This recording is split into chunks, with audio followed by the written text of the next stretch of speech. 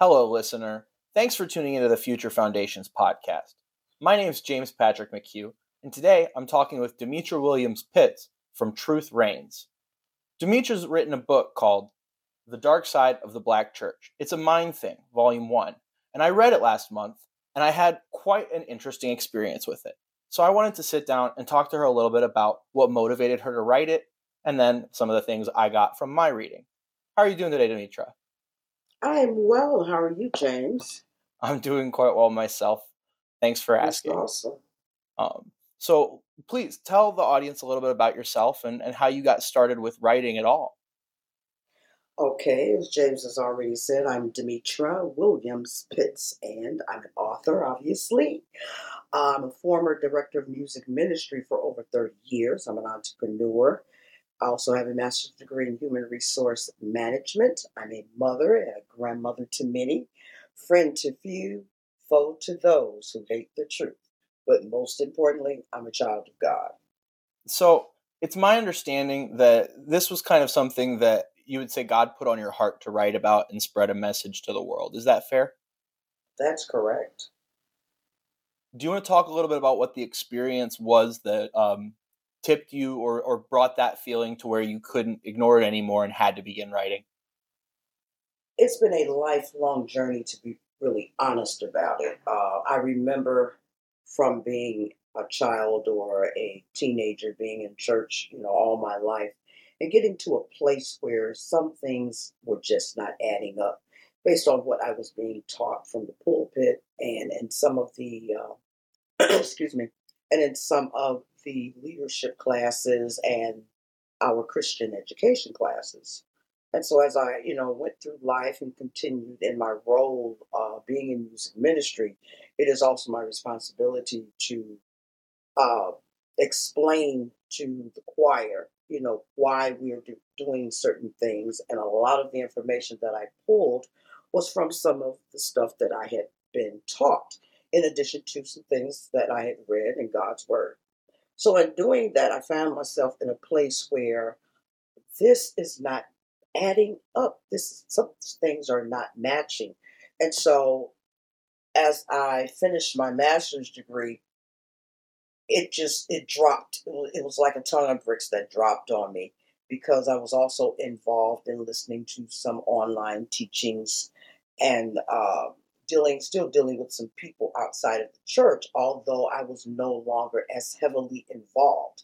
And so as time continued to pass and I, finished up my master's degree in human resources, I started to write some notes here and there, just some little post-it notes here, some post-it notes there. And eventually, started going directly to the Bible to try to find the answers to the questions that were in my head. Not any questions that somebody had asked me, but just some nagging questions that I always wanted to get an answer from that I was never satisfied by from getting from other people. So in finding that some of those answers I had been receiving from other people or other leadership, so to speak, is when I decided that I'm sure I am not the only one that's going through this type of confusion as it concerns some of the major systems and some of the major beliefs that we've been walking around with for the majority of our lives. In addition to that, some of those beliefs caused a lot of psychological confusion and pain. So it was important that I share it so that people would have a some direction as to what they needed to do in order to search out some information, because a lot of information is not necessarily found directly from the Bible, Right. but because we were also taught that psychology was the devil, so to speak.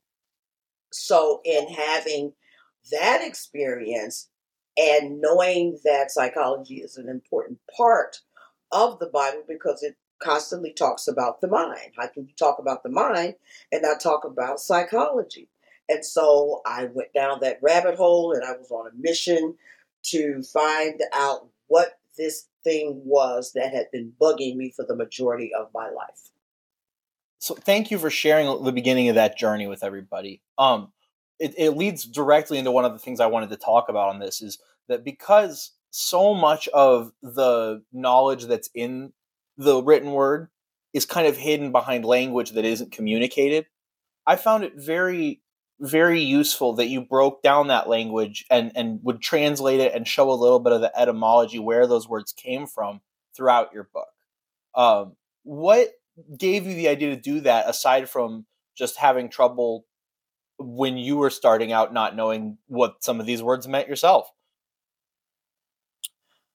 The idea came from the fact that I was ignorant. And I actually tapped back into my grammar school days, believe it or not. When you don't understand something, you look it up in the dictionary. Right. But what I Okay. found to be most interesting is that we forgot those grammar school skills when it comes to the Bible. And so that's why I did it. And so that plays back into where you mentioned something about being taught that knowledge itself was in some ways of the devil. And so ignorance would breed ignorance, and it kind of was a vicious cycle. And so you're contributing to breaking that cycle. Am I understanding correctly? I am. That is absolutely correct. Now, knowledge can breed whatever you allow for it to breed, because that all depends on what kind of knowledge you are retaining. Okay. Um, I believe that knowledge in whatever area that you're looking to better yourself, let me say that again, better yourself. Not like you're looking to become a criminal, but if you're looking to do something to make you feel better from a mental, physical, and spiritual perspective, that type of knowledge is going to be valuable to your whole being, because this book is also about your whole being, not just about your mind, because your mind is what guides you through life. What helps you to feel comfortable. It's what helps you to be able to deal with some of those transitions that go on in life. And so if you're walking around with a mind that's clouded with grief and turmoil and insecurities and all of these other things, and you don't understand how to process it, you're going to have a problem. So once you get the mind straight on whatever it is that you're focusing on, the rest of you will follow. I used to do this was a meet and greet kind of situation. I call it, the name of it was Uncensored. And the tagline that I use, and I'm not going to say all of it, but it basically says that follow your mind, and your assets will follow. Same thing with this. Follow your But you have to mind and put your something assets in. will follow? Yes. Okay. But you have to put something in there to follow. So if you don't have anything in there, you're stuck. But if you've been given misinformation or bad information or tainted information, whatever you want to call it, that's where your mind is going to lead you. So you need to feed your mind good things. You need to feed your mind as much truth as you can possibly gain. Okay. That makes good sense. It's interesting that you pointed out, because one small degree of difference from, true north can take you a long way over a long period of time off course. Uh-huh. That's I've true. never considered Again, how the impact of correcting that course can also have the same correcting effect over a long period of time. Does that make sense? yes, it does make sense. But one of the hardest things to do is to unlearn something. And so in looking at correction or unlearning, whichever, word you choose to use, it's going to take you down a path, and it's going to be a path that's going to be somewhat painful. But at the end of that path, you're going to end up being a better person. Okay. You know, Let's take the talk about ignorance and knowledge in a slightly different direction here, and talk about it from the perspective, rather than from the learner, but from the perspective of the teacher. How did in your book you talk about pseudo doctrine from ignorant teachers? How did that impact maybe your upbringing, or just the situation you saw in churches later in life? And then what can you share with the audience about, how to identify that when they come across it and what to do about it? I know that's a wide breadth of information to cover. that was a lot. One of the best ways to determine whether you're being taught by what the Bible calls false teachers is to actually confirm what they've said versus what the Bible says. I like to use examples because it's typically easy for anybody to understand. Of So course. if someone tells you, and I'm just going to pick something out the blue. So if someone says to you, the sky is blue, and scientists say that the sky is green. The book you just read, it says the sky is green. All of your friends and family and loved ones are saying the sky is green. But this one person is standing here telling you that the sky is blue. You look up for yourself and you see that the sky is green. There's a problem. There's a serious problem right there. And so what you need to do is to find the evidence that confirms what someone is saying. The other thing is from a spiritual perspective. From a spiritual perspective, your discernment, your intuition, whatever you want to call it, will tell you that something is wrong with this information. However, where most people find themselves in trouble is they're surrounded by other people that are in agreement with the person that's doing the false teaching. And so it makes you to feel like something is wrong with me. No, that is not the case. It's not that something is wrong with you. What it is that's a hint for you to say, let me go look this up for myself. And the Okay. Bible encourages that we do that. Although a lot of our leaders in spiritual places don't necessarily encourage us to do that because those leaders want to be the one that you come to, that you depend on, that you give all of your loyalty to. Where at the end of the day, that is not the person that you're going to be held accountable to at the quote unquote end of days, as it says in God's word. That's kind of ironic, don't you think, that sometimes the people who are supposed to be kind of leading by example are the ones who end up in a position to take advantage? You know what? There are two or three things. I can't remember how many right now, but there's a number of things, ways that I look at that. Number one, nobody's human. Nobody's perfect. That's number one. Certainly. Number two, we're looking at generations of misinformation, misinterpretation of scripture. Number three, ignorance is not bliss. Ignorance is damning. Number four, yes, there are people who intentionally know that they're in error, but they do it anyway because they are looking at the worldly gain that's produced from them leading these people in error, especially when it comes to their finances. Finances is typically the end result. Money is always the end result. But you can't get somebody's finances until you get their mind. That's why it's the mind thing. Once you get my mind, you can just about get anything from me. Right, because everything will flow from what you think you ought to do. There you go. It makes good sense. It's kind of scary. Let's talk about some of the tactics that people or yourself have encountered, that the church leadership unfortunately is used to kind of herd the flock, so to speak.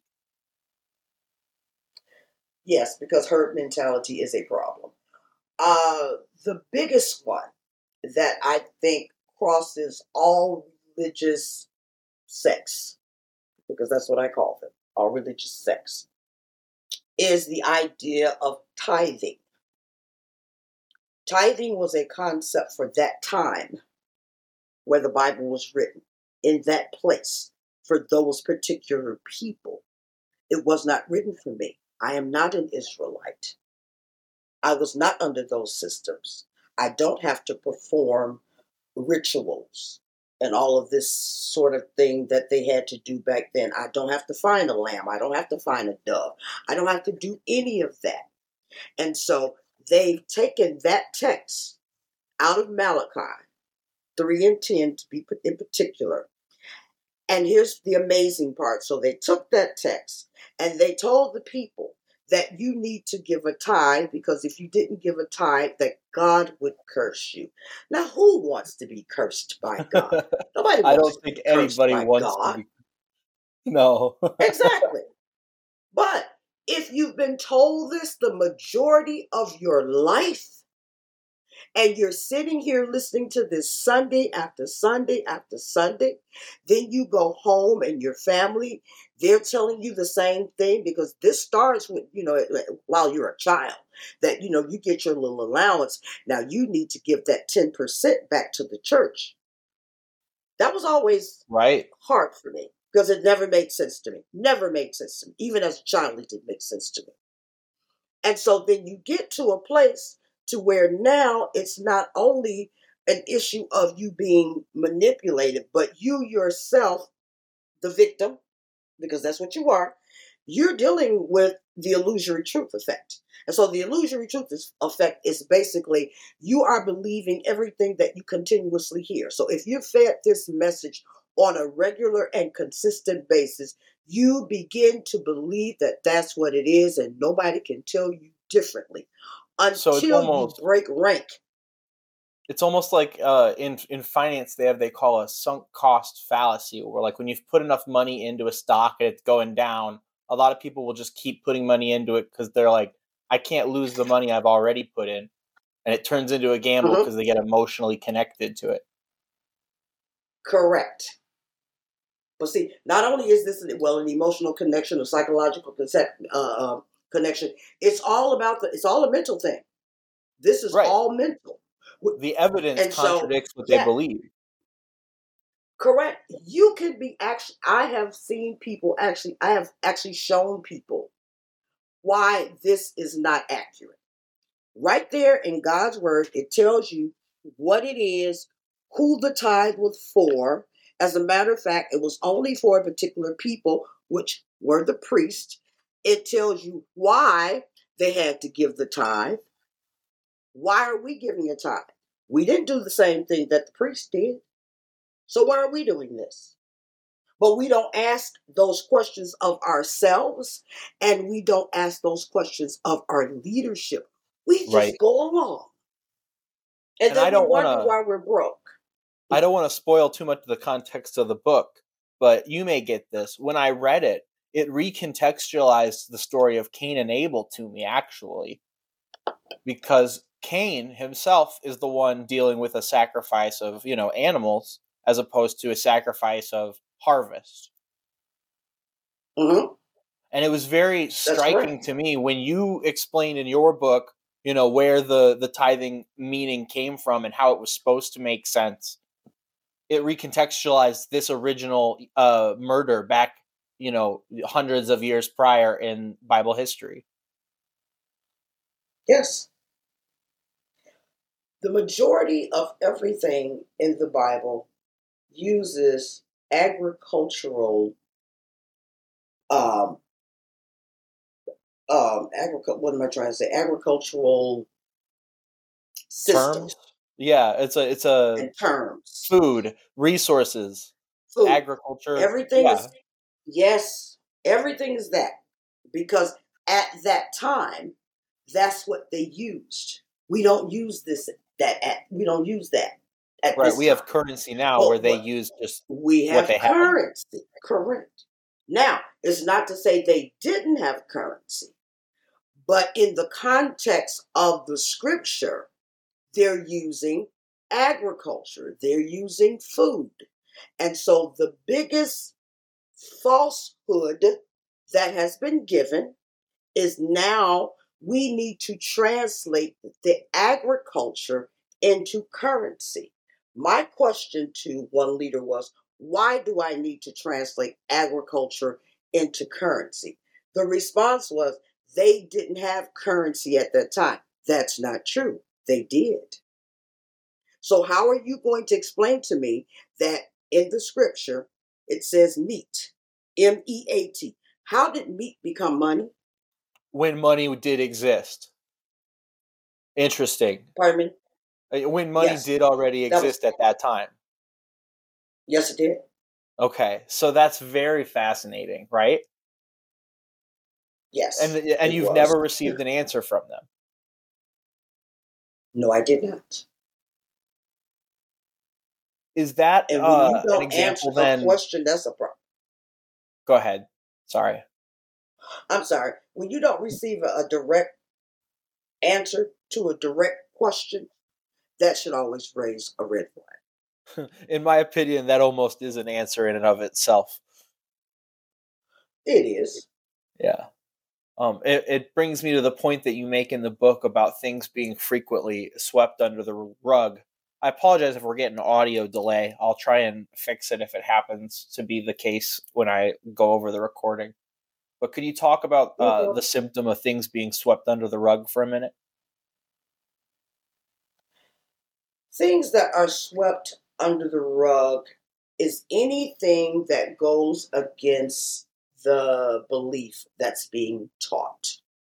Some of those things have caused people to have mental conditions. Some of those things have caused people to have physical conditions. Some of those things have caused people to walk away from the church.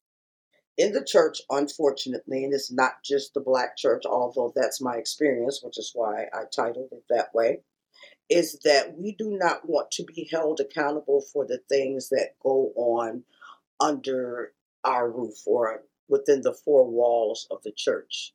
It's known, that there have been physical abuses, there's been sexual abuse, there's been financial abuse, misappropriation of funds, there's been So, rapes, there's been all kind of things that have gone on. But in certain sects, in certain denominations, those things don't come out. And those are the type of things that get swept under the rug. now, when this occurs, is this just happening on the behalf of like people in leadership, let's say, or is it happening on behalf of any family that is doing these things behind closed doors? This is this is being spearheaded. I'll use that. This is being spearheaded by leadership because leadership has a fear of how they'll be perceived. And I'm so what almost they will wondering. do, I'm wondering if they're worried a negative reputation could lower those tithes they're receiving. absolutely it would. Absolutely. Everything leads to the dollar. Everything. Everything that is not supposed to go on leads to the dollar. And so if a young man or a young woman comes and says that someone touched, actually, I know of a story, I know of several stories, but anyway, touched them inappropriately, the leadership will say something to the effect that I'll have a conversation with them. And so they'll have a conversation, but the person who was affected is not in on the conversation. And so you have to have the trust in that leadership that they had this conversation and hope that this thing does not happen again. Well, there have been some situations where the thing did happen again, and the leadership said that they had a conversation. Here's the other thing that won't happen: that person will not be kicked out of that particular congregation because we're here to help and heal people. No, that's not your job, church. That reminds me of the system that came around during like the 16 and 1700s where people would pay the church for the right to get like to forgive a sin. I don't know if you've They ever had heard of to that. pay for a right to forgive. Yes. Okay. Yeah. I'm Well, okay. it's been Yes. hundreds of years since it was common practice now, but I think it was a Catholic thing where the king and the church Yes. could take money and forgive a sin in exchange for it, and it'd be Yes. different levels of pricing, which is crazy to think about now. Yes. Yes. Yes. Because some of those things that happened um, was revealed in the confessionals. Right. And so I didn't talk about that because that is not the sect that I was really a part of, although Part of my family was a part of that, and I did visit on occasion, and so I do know a little bit about it. But that goes against what the Bible says. I'm not, I'm only supposed to confess my sins to the person that I committed the sin to. So if I did something to hurt you, I'm supposed to come to you and say, James, forgive me for doing whatever it is that I did. Instead, they went to the leadership of that church. They sat in a little box and they said, forgive me for blah, blah, blah. But at the same token, you still have somebody out here hurt from what you've done to them. That's not how that works. That's not how the Bible tells you it works. There's a system in the Bible for that. But we don't talk about that. We just, keep flipping the pages over that part. Because see, if we do that, like you said, if we do that part, like you said, the money would dry up quicker than it's already drying up. Let me see. The next thing I wanted to cover with you was some of the mental games that people will play within themselves to tell themselves, that the cognitive dissonance they experience isn't real. But I guess first I should ask you, can you explain for everyone who hasn't read the book yet what cognitive dissonance is? And then we'll talk about those. Well, cognitive dissonance is something that I actually touched on a little bit before. The cognitive dissonance is when you have conflicting thoughts, attitudes, and beliefs. For example, when I explained about the sky is blue, somebody else says the sky is green. That can be a form of cognitive dissonance. So is that when you become sort of convinced that the sky is green because people are telling you it is, even though blue? That gap there that's my understanding between the truth and what you believe. Yes. Okay. I can see it all day long. I can look up at the sky and see that it's blue, because we're going to flip it now. I can look up at the sky and see that it's blue, but because my leader or my friend or my parents or somebody else said to me it's green, it causes me to go into a cognitive dissonance, which causes me to be confused about what it is I'm seeing with my own eyes. So it's kind of that moment where you go, hold up, wait a second, something's not adding up here. And that's when you have to confront. And so what do people do in that moment? What are some of the options that happen? Some of the things that I've seen is that people do nothing, especially when it comes to things regarding religion. People don't do anything because they don't think they have the power to do anything. Although they have the power right in their hands. They're so convinced that their leader would not lie to them. They have this blind loyalty. They have this blind loyalty not only for their leader, but if you were raised this way, they have the blind loyalty for their parents. Why would my mother and father tell me something wrong? Why should I look this up? I've been believing this all my life. But until you take a step outside of yourself and outside of what people have told you, you will stay in this cognitive dissonance. I've even had situations where I have showed some people who are very intelligent. I'm talking master's degrees, PhDs, XYZs, whatever you want to call them. And I will say, what does this say right here? Now, what is it you believe and how is that different? And they will sit and read it and see what it says and will still say, but there's nothing I can do with that. See, this is something you have to be open to. You have to be open to the truth, not open to what you heard or believed is the truth. And so this thing is ugly. To what you said about it in the home, and then earlier what you said about people who are ignorant, not knowing better to teach people non-ignorance because they were never given the knowledge themselves.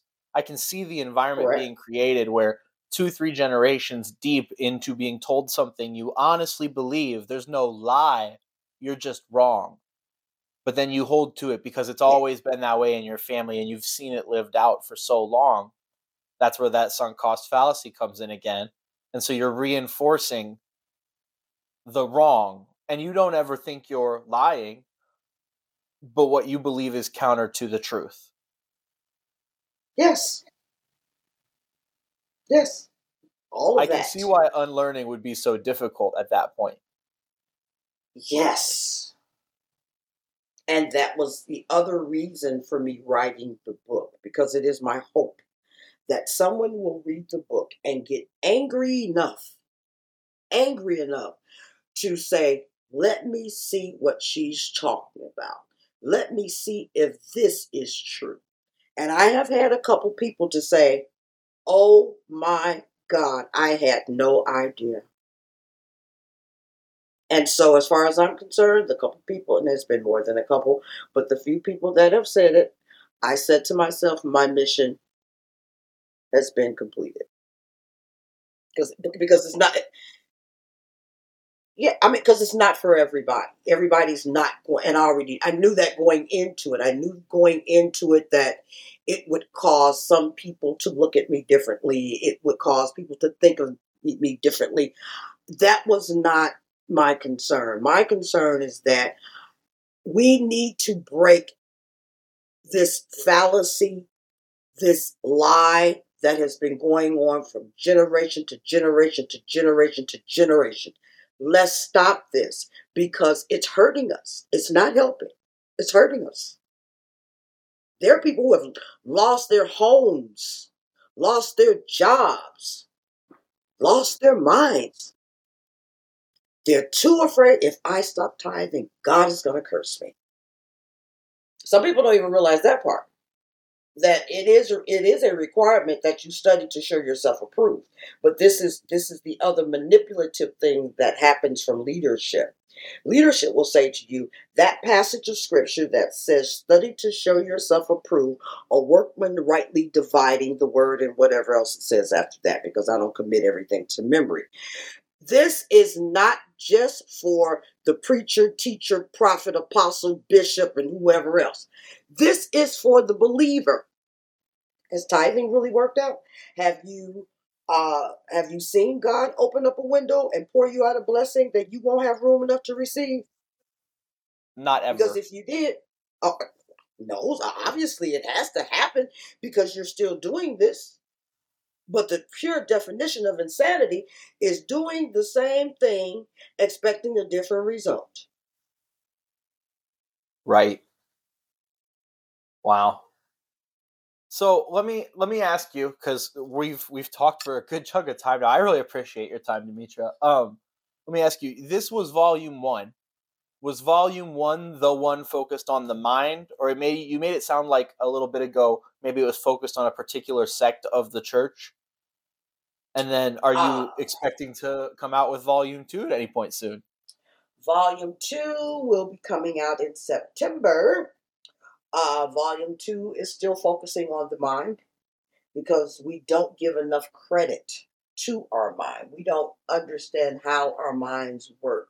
And I'm not a physician, but I know enough that I can explain to you the 3 parts of your mind that cause you to do certain things. As a matter of fact, you can actually look it up on yourself. I mean, come on, Google is a wonderful thing. but we don't give enough credit to our mind.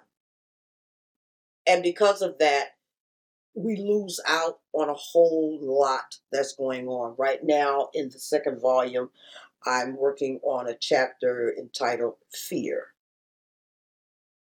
And that's our biggest problem. Fear is the biggest problem, you said? Fear is the biggest problem. I look forward to having it come out and getting my copy. For those who want to get the copy for a copy for themselves of the first volume, would they go through your website? Would you prefer they go through Amazon? How would people best reach out and get a copy? In order to get a copy right now, I would prefer that people go to Amazon and just put in the title, The Dark Side of the Black Church. It's a mind thing. If they Perfect. want to get any other merchandise, they can go to my website at www.truth-reigns.com. Thanks very much. If people want to contact You're you and learn welcome. more, can they find information on the page? They want to contact me, you can find that on my website at truthreigns.com. Awesome. And then any final words you may have for the listeners here? I have 3 final things that I would love for people to keep in mind. Number 1, if you can't trace it, don't trust it. And basically what I mean by that, if someone tells you that tithing, that if you don't tithe, you will be cursed with a curse, don't trust it. Go to God's word in Malachi, starting at the 2nd chapter, and read all the way through. And you can debunk that lie. So that's how you trace it. Number 2, no human is perfect. Only God is perfect. Because he's the only one that is the giver of life. And number 3, if you're taught wrong, you'll believe wrong and you'll live wrong. And that's it. Thank you very much for your time. Hope you enjoy the rest of your weekend. Thank you so much.